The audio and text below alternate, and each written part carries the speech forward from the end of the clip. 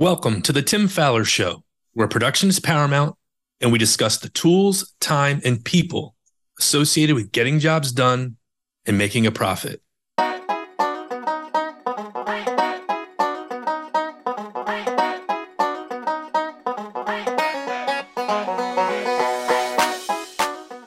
On today's episode of the Tim Fowler Show, we'll be talking about onboarding with the help of special guest Geoff Clark, production manager at Mac Renovations in Victoria, British Columbia.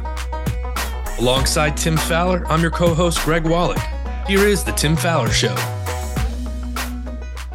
Hey everyone, Tim Fowler here, and welcome to the Tim Fowler Show. You know, you've been listening to me for several years now, but I always say, if you got ideas, send them in. I'd love to chat about new topics, but if you've got like a new take on an old topic, let me know, tim@remodelersadvantage.com.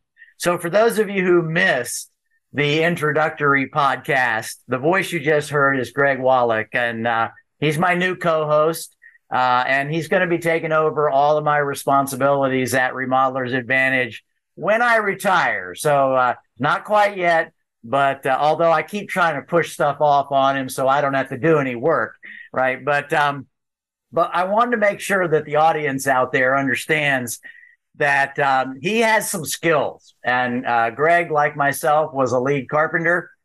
He was a project manager, particularly for some fairly large homes that he worked on. And he's been doing some consulting for another company before he joined RA. His strengths include things like green building, using technology, including a lot of the softwares that many of you are using out there, and then lean in the production world, as well as all the other things like job costing and scheduling and communication and client satisfaction that I've been harping on for many, many years. So if you're interested in what he does, what his strengths are, shoot him a line at, believe it or not, greg@remodelersadvantage.com. All right. So for about 40 years, it's hard to believe when I wrote that down, I went, whoa, it's been a long haul. I've been in the position of either hiring people or advising people on who to hire. At first, it was me and a few guys from church doing some remodeling work. And then, you know, Greg, I think maybe we ought to have a conversation about hiring friends and family or something like that, because, you know, it works and then it doesn't work, right? So then I became a production manager, and though not entirely responsible for hiring people, I did play a part in it. And then as a consultant, I've spent quite a bit of time advising business owners about different personalities and how they fit into different roles within a company. And so looking back on this, and as I've grown and learned, I've seen a number of challenges to the hiring process, but I also see an incredible challenge in the onboarding process. And in some cases, I think the failure to onboard people is the failure. It isn't that we hired the wrong people. We just didn't take the time that's really necessary to onboard people. And I've shared with people many times that when I became the production manager at the company in the DC area, I think this is a little bit of a joke, but I remember coming in and somebody saying, "We're so glad you're here, Tim. Here's your office. Let us know if you need anything," right? Now, I had worked for the company for a year as a lead carpenter, so I knew the company fairly well. And like I said, that may be a little simplistic, but it feels like that's what it was. And so I'm really happy to say that slowly over time, companies are changing, but I think a little bit too slow. So when I hear from someone that they have what they believe is a great process for onboarding, I want to get it on the air and get it out there, share it with the world through this podcast. So Greg, let's go ahead and get started. Thanks, Tim. We are excited to have Geoff Clark from Mac Renovations based in Victoria, British Columbia, joining us today. He's been with Mac for nearly 2 years and has been in the production manager role for a year and a half. Geoff credits an excellent onboarding experience in helping him make a successful transition from the field to the office. Welcome, Geoff. Hey guys, thanks for having me. Good to see you, Tim and Greg. Hey, this is really super. So, tell us a little bit more about Mac Renovations. Yeah, Mac Renovations, like you say, we're in Victoria, British Columbia on the west coast of Canada.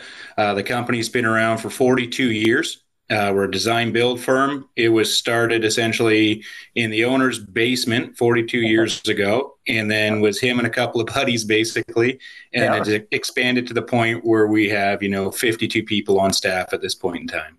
52. Correct. So, can you give us a little idea, like how many are in the field, doing the field, construction work, and how many office? Absolutely, yeah. We have 20 people in the field from laborers to carpenters, lead carpenters and all that. We have six project managers, we have six sales staff, and then a number of admin staff, production coordinators, pre-production coordinators, and our own interior design staff. All right, cool. So, all right, so we're talking about onboarding here, and so give us a little bit of a background of how it used to be done. And I think listeners will kind of be able to relate to that. And what was the catalyst that got the business there saying we've got to do something different? Or has it been working really well for 40 years? No, that's a really good question. So this revamping of the onboarding process definitely started before I was with Mac, and Robin McDonald's been a huge part of developing that process. And every time we talk about it, is it got developed because we were making mistakes. We were putting the wrong people in the wrong seats. Hiring somebody with, say, good previous amount of skill sets, and then just throwing them either out into the field or here, welcome aboard. Here's your day one training. Now here's your six projects to go manage. And we're not setting people up for success. So it really taught us to, hey, we got to slow this down. We got to pave the way. We got to tell you what that path is, tell you what success is, and help you get there. So that way we're all on the same page and working in the same manner. So do you have, I know you mentioned that this kind of got changed before you came on board, but have you heard any kind of horror stories about, so and so and so and so that you can remember off the cuff here and share with us? Like I remember Bill was hired and, we did this and this. I don't want to, name too many names or No, anything we like don't need that. names, but But there's definitely people that were brought on, and it was just clear after, even a couple of months being in a position, they were never right for that position, but say there was an absolute need to fill a hole. So right. kind of panic hired a bit. So this guy, they seem good on paper. Yep, perfect. They're going to fit. Maybe the cultural steps got missed. Get him into the business, get him going, and then turns out, whoa, hold on a second, this is not working.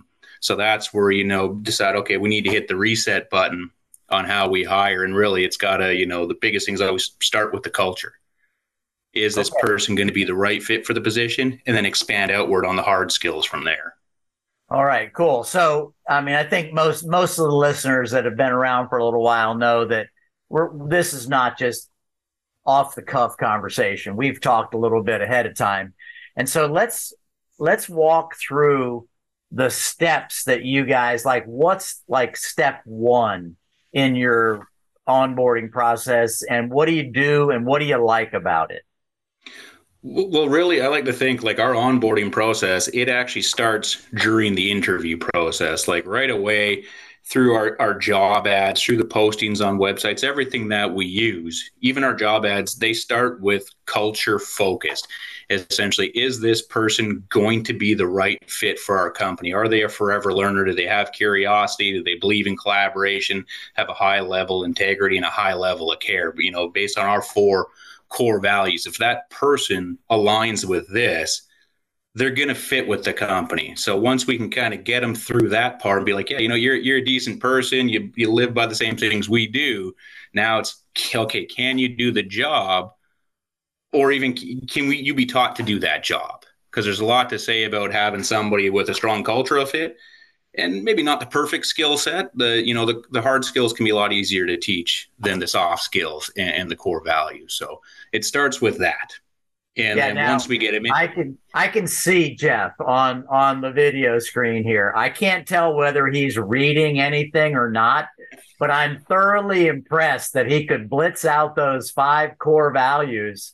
And because I've met a lot of people, yeah, they have core values, but they have to go look them up. Every time you ask, like, what are the core values? They have to go find them. Not even, like sitting on the desk somewhere. So we're just going to praise you for that. Don't tell us what's really going on there in British Columbia, but congratulations on that. So it starts in the interview. I love that. I love that idea that we're not waiting to get them in the door before we start culling out the people who may not be. So tell me, how do you know that someone is a lifetime learner?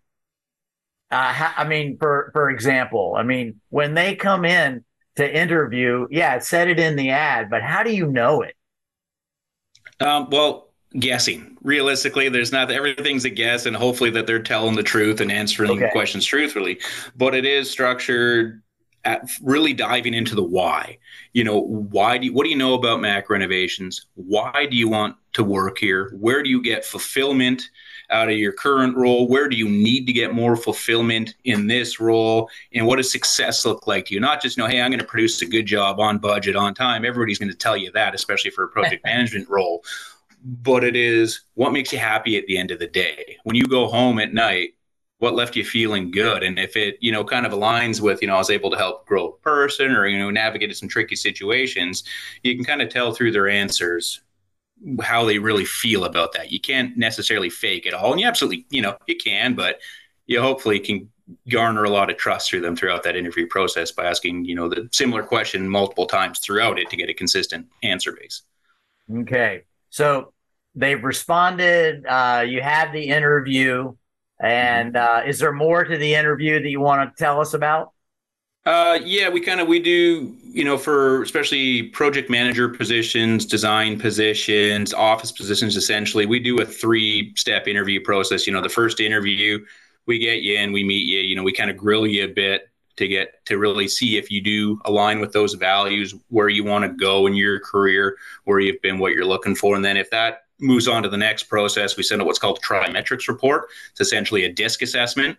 Yep. So then we can review that. And then, we're kind of looking at that. Okay, how do we effectively communicate with you? How's your manager to effectively communicate with you, and then gain some more insight on where they may excel with the position they applied for, or where they may struggle based on that. And then we can kind of cater the third interview, the final interview, to kind of questions around that, how you're going to make up for those deficiencies or what, but plan for the future. And then you can start setting up for success in that manner.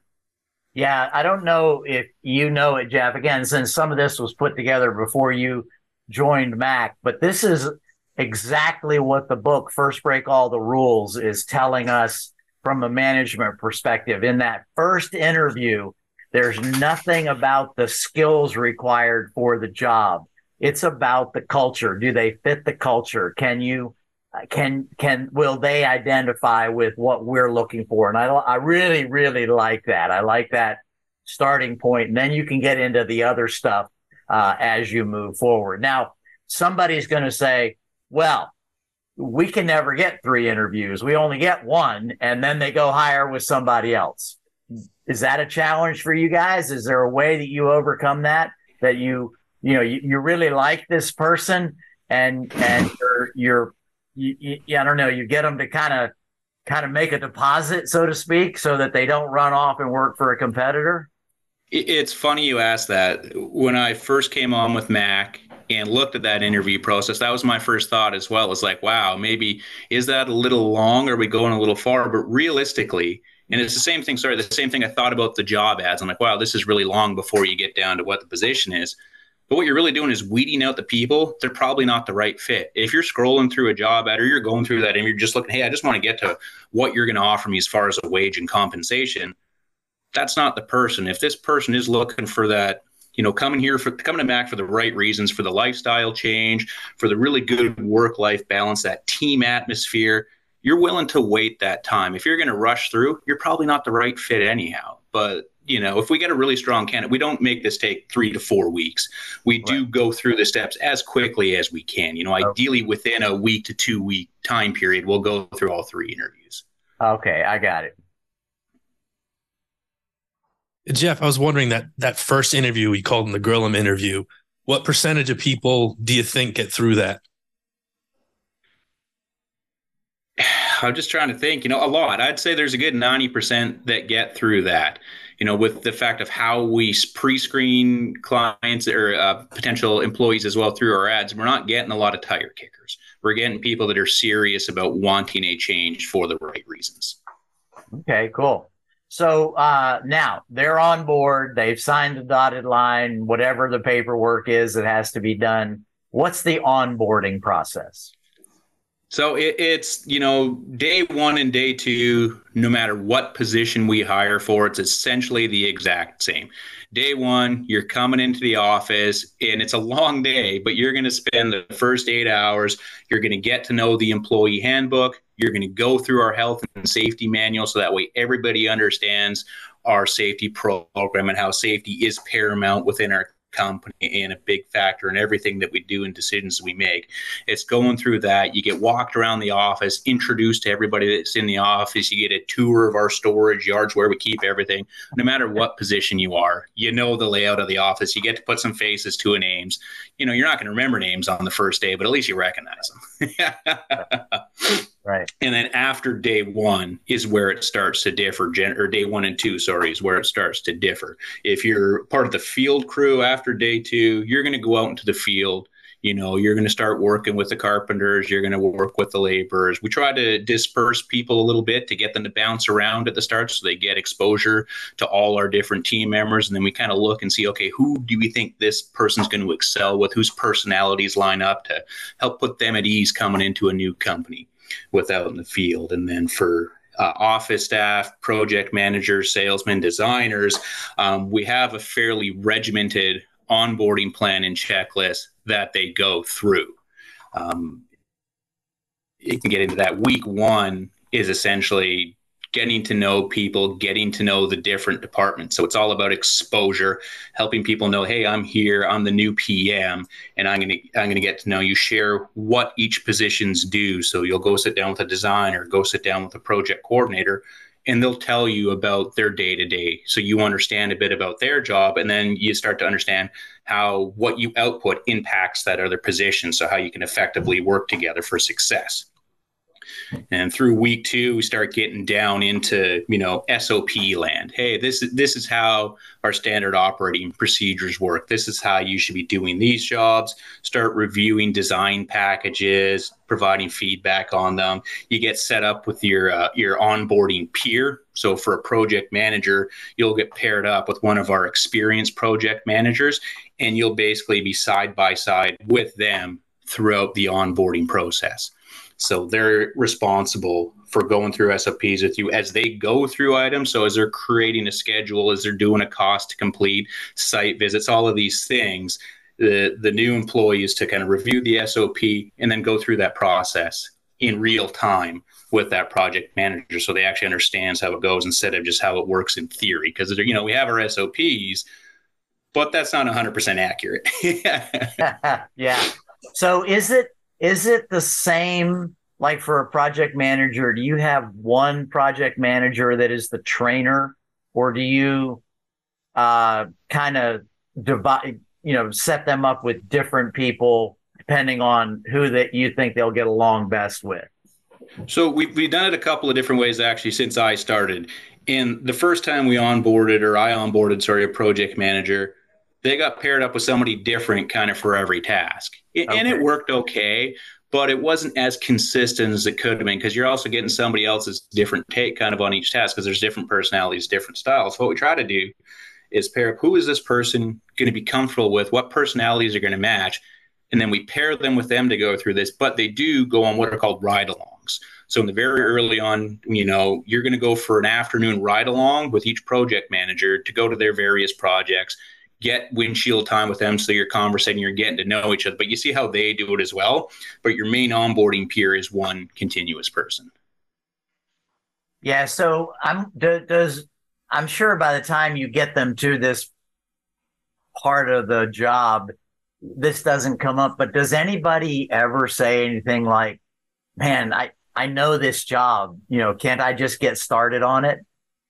It's funny you mentioned that. We're literally going through that right now. Like our onboarding is geared so this is, we could take somebody with absolutely minimal experience and Right. hopefully churn them out for success, where we were just had the luxury of hiring an experienced PM, and she is absolutely blitzed through this onboarding package. So, Okay.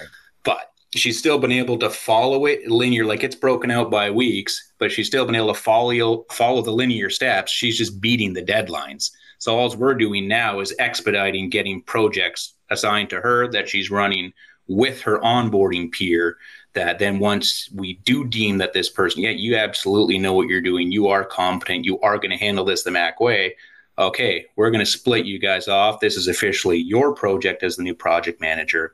And what that does too is it customer facing. She's been there since the start too. So it's not like, hey, we got this new project manager, we're going to switch him halfway through. It's no. She was onboarding, but she's been here since the beginning. So there's nothing lost in translation. So what else happens in the onboarding? I had jotted down something like 4 weeks to 90 days. There are goals that have to be hit. Is that something that that I got right? No, you're 100% correct. Yeah, so for the first 30 days, like, rudimentary, this is kind of like dating. The first 30 days is basically the first date, right? We're getting to know each other. We're getting to know how each other works. You're getting exposed to everything, having good conversation. And for the next 60 days, now it's like, okay, are we getting a little serious? So it's now, can you actually do these tasks on your own? Can you run your own calendar? Can you manage your own time?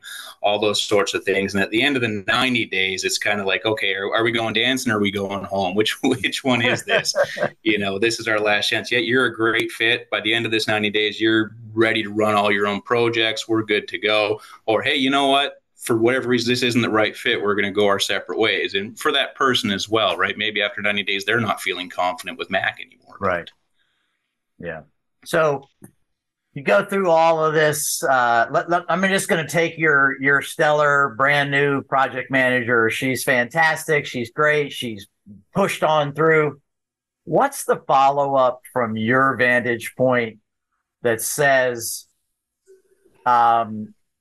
like for that example, like maybe we pushed through and missed something. In other words, what's the follow up once she starts doing her jobs, taking care of her jobs? What's the follow up that takes place to say, yes, this really is gonna work? So what we do is we set up for her and I, or any project manager and I, is we have a weekly meeting. We're a standing 1 hour where during this onboarding, we're going through the onboarding checklist. We're checking, hey, have you done this, this, and this? Reviewing that it's done, understood. And then we also set up the week ahead. We're okay, what's left to do? And then what this does is this standing weekly meeting then turns into the project manager's GSR. So we keep in touch. So once they're through the onboarding and running projects, then we're still having a weekly meeting where we have open conversation, and then we're tracking, GPs on jobs, schedule slippage, QA QC events, and I don't want to say micromanaging, but we're talking about every nitty gritty detail of that job. So it's very easy to stay involved with them and then know if they're on track, off track, if they did understand how we were supposed to do something or not. Okay, yeah, this is great because as much as it just makes perfect sense, it's amazing how many companies I run into where you go through all these steps and then, all right, jurors, go for it, and there really isn't that follow up. Now, what is GSR? Just so everybody knows. Yeah, sometimes I forget. Not everybody does those. It stands for goal set review. Okay. And basically, it's that weekly production meeting, if you want to call it as well, where we don't just talk about production. We talk, we have 5 minutes where we talk about how are you doing this week? How's your personal life?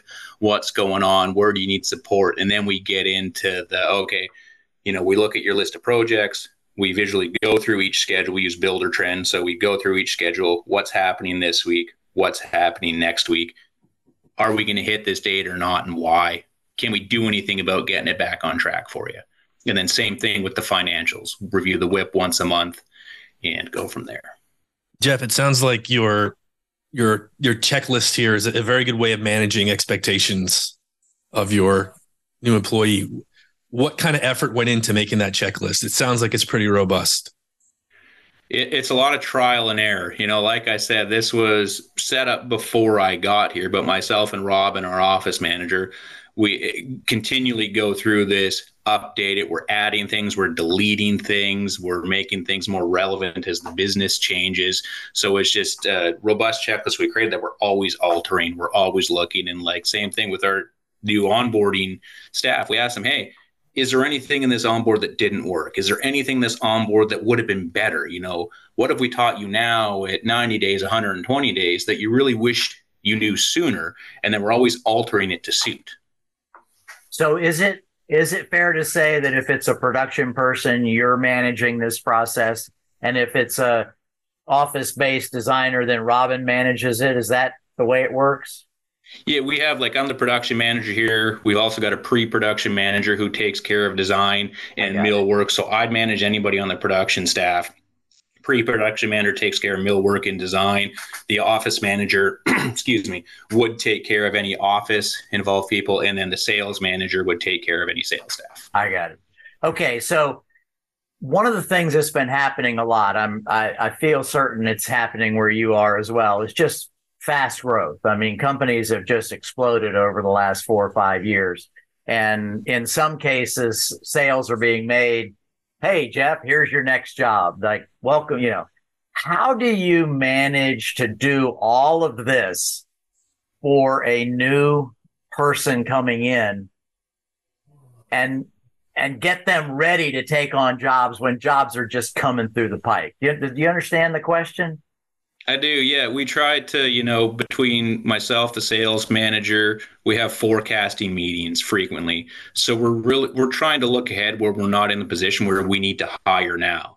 We're really trying to look at, hey, you know what, it's November now. In January, February, we're going to need another PM, or we're going to need to have somebody that's ready to be a lead carpenter or interior designer, whichever. So we try to forecast ahead so that way we're not hiring when we need them. Because if you're hiring when you need somebody, it's really tough. But at that same token, we don't rush a hire.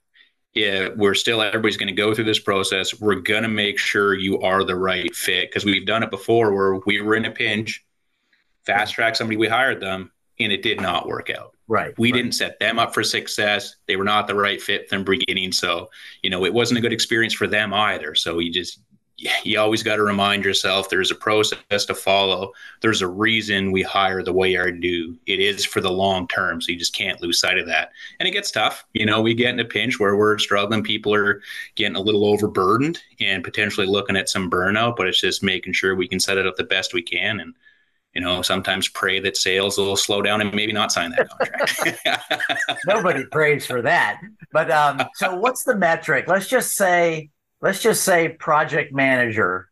What's the metric if you're looking at, so we're recording this in November, early November, and you have that forecasting meeting and you say, in February, we're seeing this, which means I better get busy and hire another project manager. What's that metric? Oh, sorry, what do you mean by what's that metric? Like, are you looking at another 2 million in sales, or are you looking at, looks like we're going to close 7 jobs when we're only going to have people for 3? Or how do you decide we got to hire somebody now and then onboard them? Yeah, thank you. So we do have, we call it the master project sheet. And then I personally have a PM project manager capacity sheet. So we do look at, okay, where are we at right now? What jobs are closing? What pre-cons are over 80% likely to sign? And then how does that look and how far out? And then we make that educated decision. Project managers are kind of expected to run between 6 and 8 projects at a time, including pre-cons, but it really does depend size of job, complexity of job. Obviously, there are some jobs that are easier to run than others. None don't have challenges, but we look at all of that. We get really granular with it and then make that decision like, yeah, we need to hire now. Yeah. We are going to be busy. And it is the hope that the pre-cons are going to sign. There's always the chance that they don't.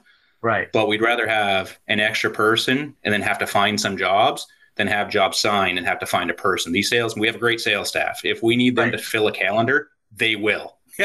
So it's better to have the people to support the work than the work to bury the people.